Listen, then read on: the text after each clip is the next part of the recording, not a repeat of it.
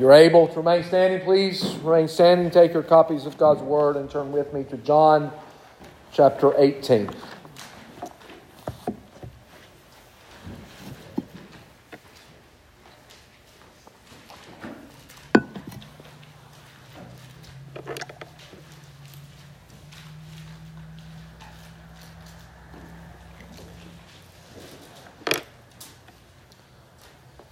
John 18, we'll begin at verse 28, and we'll read tonight to the first half of verse 16 of John chapter 19. Here now the Word of God, it is infallible, it is inerrant, it is God speaking to us, so let us pay close attention. Then they led Jesus from the house of Caiaphas to the governor's headquarters. It was early morning. They themselves did not enter the governor's headquarters so that they would not be defiled, but could eat the Passover. So Pilate went outside to them and said, "What accusation do you bring against this man?" They answered him, "If this man were not doing evil, we would not have delivered him over to you." Pilate said to them, "Take him yourselves and judge him by your own law." The Jews said to him, "It is not lawful for us to put anyone to death." This was to fulfill the word that Jesus had spoken, to show by what kind of death he was going to die. So Pilate entered his headquarters again and called Jesus and said to him, "Are you the king of the Jews?" Jesus answered, "Do you say this of your own accord, or did others say it to you about me?" Pilate answered, "Am I a Jew? Your own nation and the chief priests have delivered you over to me. What have you done?" Jesus answered, "My kingdom is not of this world. If my kingdom were of this world, my servants would have been fighting, that I might not be delivered over to the Jews. But my kingdom is not from the world." Then Pilate said to him, "So you are a king?" Jesus answered, "You say that I am a king. For this purpose I was born, and for this purpose I have come into the world, to bear witness to the truth. Everyone who is of the truth listens to my voice." Pilate said to him, "What is truth?" After he had said this, he went back outside to the Jews and told them, "I find no guilt in him. But you have a custom that I should release one man for you at the Passover. So do you want me to release to you the king of the Jews?" They cried out again, "Not this man, but Barabbas." Now Barabbas was a robber. Then Pilate took Jesus and flogged him, and the soldiers twisted together a crown of thorns and put it on his head and arrayed him in a purple robe. They came up to him saying, "Hail, King of the Jews!" and struck him with their hands. Pilate went out again and said to them, "See, I am bringing him out to you, that you may know that I find no guilt in him." So Jesus came out wearing the crown of thorns and the purple robe. Pilate said to them, "Behold the man." When the chief priests and the officers saw him, they cried out, "Crucify him! Crucify him!" Pilate said to them, "Take him yourselves and crucify him, for I find no guilt in him." The Jews answered him, "We have a law, and according to the law he ought to die because he has made himself the Son of God." When Pilate heard this statement, he was even more afraid. He entered his headquarters again and said to Jesus, "Where are you from?" But Jesus gave him no answer. So Pilate said to him, "You will not speak to me? Do you not know that I have authority to release you and authority to crucify you?" Jesus answered him, "You would have no authority over me at all, unless it had been given you from above. Therefore, he who delivered me over to you has the greater sin."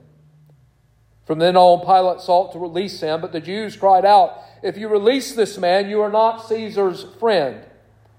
Everyone who makes himself a king opposes Caesar."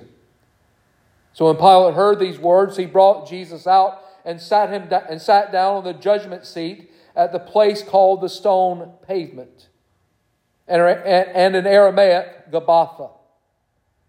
Now it was the day of preparation of the Passover. It was about the 6th hour. He said to the Jews, "Behold your king." They cried out, away with him, crucify him." Pilate said to them, "Shall I crucify your king?" The chief priests answered, "We have no king but Caesar."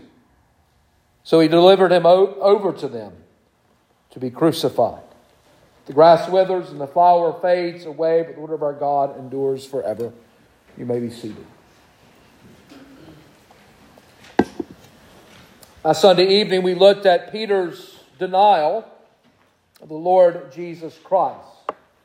We saw the steps that led Peter to deny the Lord 3 times, his overconfidence, his failure to pray, and how Peter followed the Lord from a distance. We then looked at each of those times that Peter denied the Lord, and the outcome, the immediate outcome, was that when the cock crowed, he went out and he wept bitterly. Then we also mentioned the distant outcome, that Peter one day would be instated by the Lord. And so tonight we come and we see Jesus before Pilate. It is John who gives us the most information about the appearance of Jesus before Pilate. But who was Pilate? He was the procurator or governor of Judea. He was married to Claudia Procula, the daughter of Julia, who was the daughter of the Emperor Augustus. And he served as governor of Judea. Now, when he arrived in Judea, he sent soldiers to Jerusalem by night, carrying ensigns blazoned with the images of Tiberius. He would then go on to raid the Corban treasury, that treasury that was sacred to the Jews, in order to build an aqueduct to bring water from the pools of Solomon into Jerusalem. And according to Luke, Pilate at one time mingled the blood of the Galileans with the blood of the sacrifices of the Jews. In other words, he actually murdered people in the very act of worship. And so this was the man that Jesus was brought before, a cruel man, a wicked man. And here is the Lord himself in the final stage of these mock trials that he was having, appearing before Pilate. And so there are 3 things I want us to see tonight from our text. And the first is the hypocrisy of the Jews as they bring the Lord to Pilate. And notice the first way their hypocrisy is seen is found in verse 28. They led Jesus from the house of Caiaphas to the governor's headquarters. It was early morning. They themselves did not enter the governor's headquarters so that they would not be defiled, but could eat the Passover. Now, why is that hypocritical? Because they are about to put and convince Pilate to put an innocent man to death. The Jews were willing to sell their souls to secure the execution of Jesus of Nazareth. They did not care for Jesus at all. And so they go into the house of this Gentile. To go into the house would bring defilement upon them that brought Jesus. And so they did not enter the headquarters, but they brought Jesus to Pilate. And so they erred in 2 ways. They, first of all, did not consider the fact that they carried more pollution within their hearts than they would have actually contracted by entering a profane place. They carried to excess their care about smaller matters and neglected what was of the highest importance.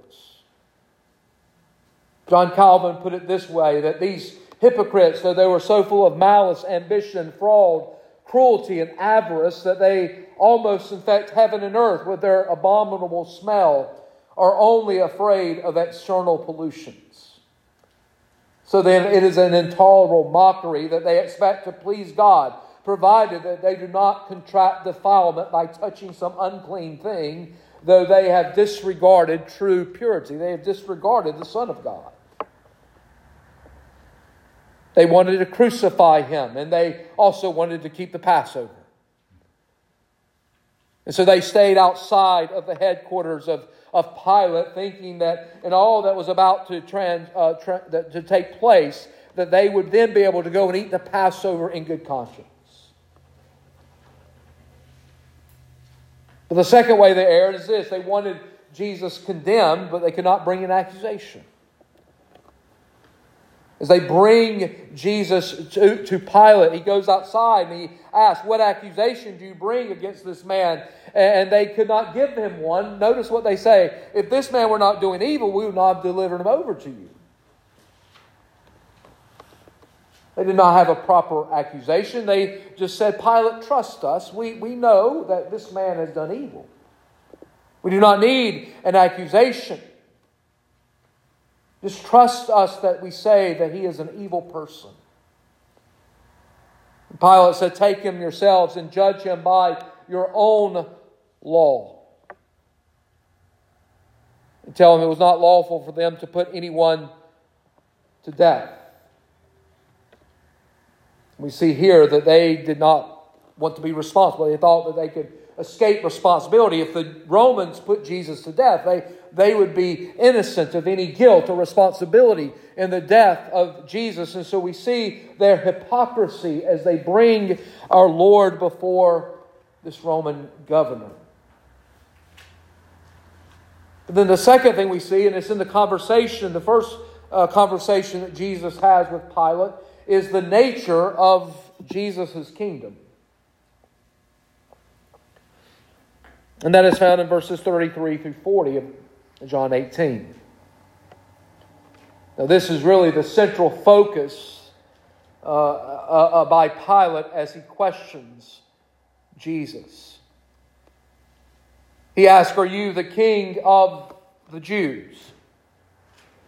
Jesus answered, "Do you say this of your own accord, or did others say it to you about me?" And Pilate answered, "Am I a Jew? Your own nation and the chief priests have delivered you over to me. What have you done?" Now Pilate had heard the Jews say that Jesus thought himself to be their king. And so he wanted to know whether or not he truly was king. Was he making himself king over Israel? Now, if Pilate had asked the question of his own volition, the meaning would be something like this: "Are you a king like all the kings of the nations? Are you rebelling against Rome?" But if the question originated in what the Jews were saying about him, the meaning would be, rather be, "Are you God's Messiah? Are you God, the king whom God will send?" And so the answer to the two questions would be quite different, wouldn't they? Jesus would have to say no to the suggestion that he was a political ruler, but yes to the question about messiahship.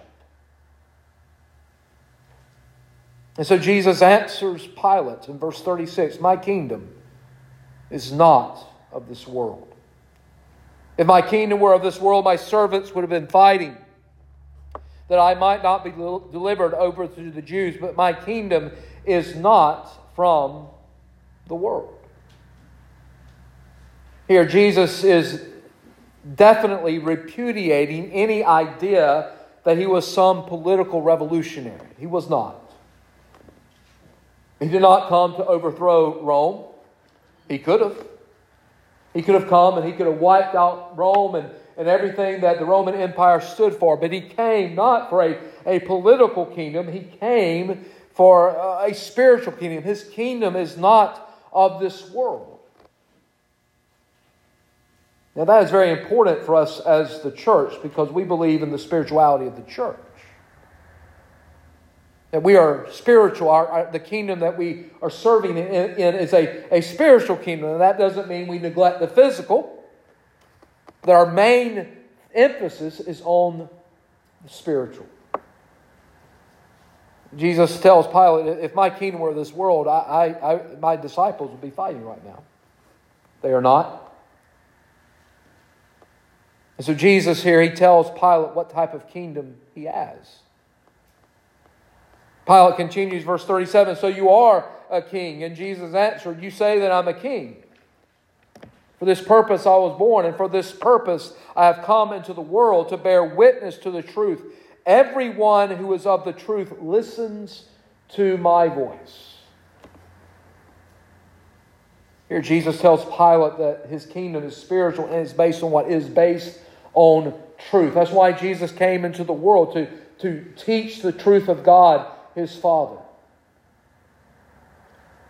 And not only is God the Father truth, but Jesus himself is truth. He is God, and God is truth. And therefore, as Jesus came into this world, he taught nothing but truth, the truth of God, the truth of himself. And then notice what Pilate says or asks in verse 38, what so many ask even tonight. What is truth?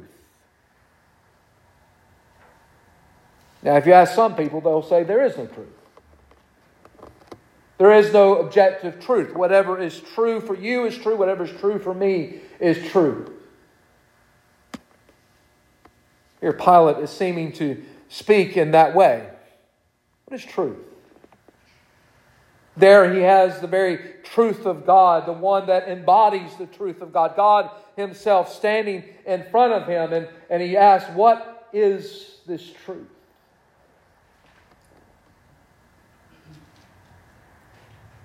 You see, truth holds together. There is no phase of truth that is not related to every other phase of truth. There is no phase of truth that is not related to God, because he is the God of all truth. Somewhere along the way, we have forgotten that as well. We think we can separate knowledge from God. We think we can separate what we learn from God. But he is the giver of all knowledge. He is the giver of all truth. And so truth comes from God. Jesus came from God. And he is the truth of God as he has come in human flesh. And so Pilate goes outside. He says, I find no guilt in this man. You have a custom that I should release one to you at the Passover. And so do you want me to release the King of the Jews? And what do they say? They do not want Jesus. No, not this man, but Barabbas. And Barabbas was a robber. Think of the contrast there. The very Son of God, God come in the flesh, incarnate in the flesh of man before the Jews, and this robber, this revolutionary in Barabbas, which he was. And they chose Barabbas.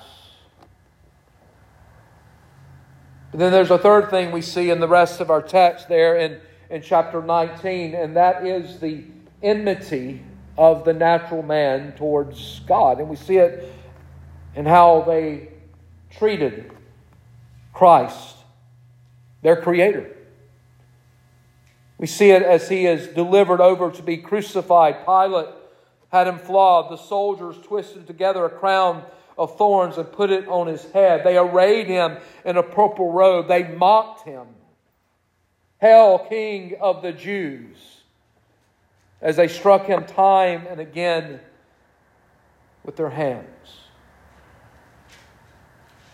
Pilate again goes out and says, see, I am bringing him out to you that you may know that I find no guilt in him. And he brings out Jesus as he's wearing the crown of thorns, the purple robe.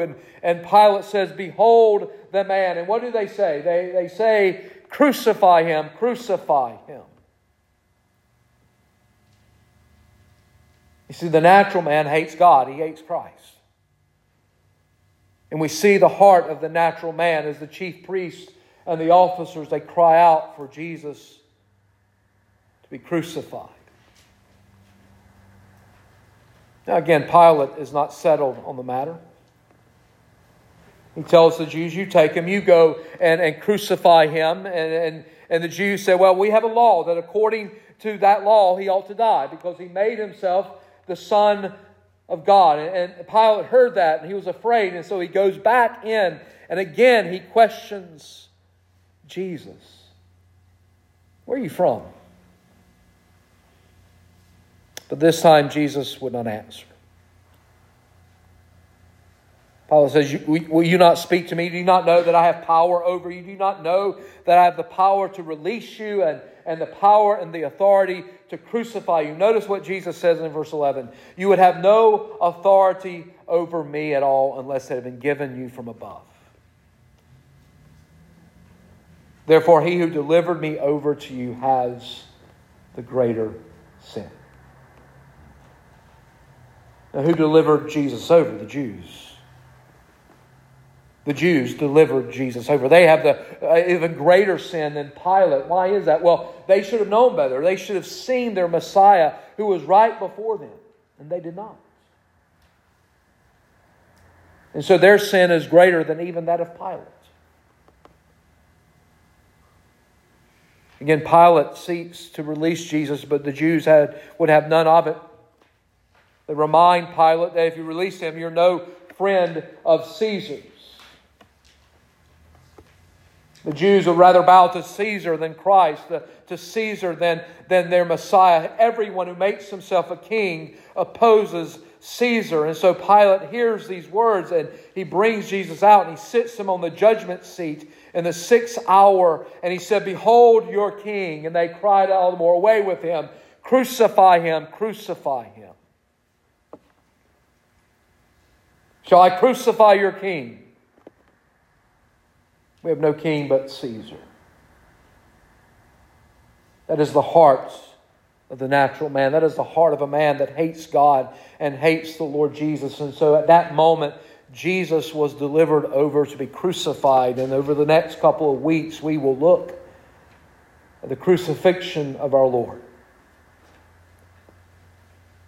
What application can we make here tonight? And the first is this, that if we are in Christ and we are a part of a spiritual kingdom, and this should give us comfort in times of difficulty. You see, the kingdom of Christ is spiritual. And again, that is seen in the spiritual nature of the church. What are we called to do? We are called to go and to preach Christ. The power of the church is spiritual, not physical. The church does not have the power of the sword. But we have the power of the sword of the Spirit, which is the Word of God. And that is our task. Our task is to go and to preach the gospel in word and in deed, to reveal to people their need of Christ and their need of being welcomed into His spiritual kingdom. That is our job. That is your job this week as you go out in this world to tell others of Christ. To tell others of Christ crucified so that they might be redeemed by His blood. The second application is this. If we are in Christ, then we must realize that there is truth, and all truth comes from God. Truth is not relative. Now again, I cannot keep up with all this postmodernity, post-postmodernity, all that is going on, but truth is not relative. There is objective truth, and all objective truth comes from God. There is no truth that we learn or encounter in this life that does not come from Jesus. Now again, there are many today that are just like Pilate. They will ask the question, what is truth? As you give them the claims of Jesus, as you tell them who Jesus is and why they need Him and why they need to come to Him, they will ask, why? What is truth? How do you know that is true? Well, because we know that God is a God of truth, and our job is to reveal the truth to them through Jesus. So there is truth, as Jesus tells Pilate. He came. And everyone who is of the truth listens to the voice of Christ. Again, our job is to proclaim that truth, to proclaim the truth of God in Jesus. And as we do so, then we let God do the work, because it is His work to do. He is the one that must convert. He is the one that must change the hearts of men and women and children before they will ever come to faith in Christ and know the truth. And then finally tonight, know that all of this that was done to our Lord, not only what we see tonight, but what we will see in the coming weeks, was done by the hands of sinful men, but it was also done according to the sovereignty of God. Again, go back to verses 10 and 11 of John 19. Pilate said to him, "You will not speak to me. Do you not know that I have authority to release you and authority to crucify you?" Jesus answered him, "You would have no authority over me at all unless it had been given you from above. Therefore, he who delivered me over to you has the greater sin." You see, that authority that Pilate had over Jesus at this moment was given to him by God. Now we might ask, why would God choose to put His Son to death? Why would God choose to put His only begotten Son to death on a cross, to have Him suffer all of that physically, but then spiritually to suffer what He suffered? And the answer is simple, to save His people. You see, none of the sacrifices of the Old Testament, none of them could save, none of them could redeem. Not the blood of bulls and goats could redeem, but only the blood of the Son of God. Only the blood of Christ. And so God was active in all that was taking place. God the Father, He was not sitting on His throne wondering what was happening. He was not sitting on His throne worrying about anything. He knew exactly what had to happen, as well as the Son and the Spirit. And as we will see next week and the coming weeks, it will be God the Father that will pour out His wrath upon the Son to save sinners. And the only way that sinful man can be reconciled to God was that God Himself would come and live righteously in human flesh and die as the great Passover Lamb of God. The Jews, they just wanted to celebrate Passover. They didn't want to be defiled by going into a Roman governor's headquarters. They couldn't do that. What they didn't realize as Jesus was being led to be crucified is that He would be that final Passover Lamb of God ever needed to be sacrificed. And that if they would only come to Him in faith, their sins would be forgiven. Yes, the very sin of delivering Jesus over to be crucified would be forgiven. The very sins of them saying over and over again, crucify Him, would be forgiven. And we know that some in that crowd who said these words would later be there in Jerusalem at the day of Pentecost when Peter preached. And 3,000 were added to the church that day.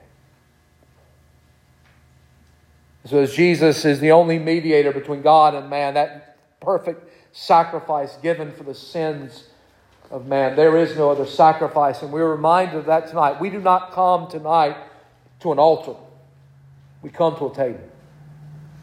We do not come this evening to sacrifice an animal. We come remembering the sacrifice of the Passover Lamb of God.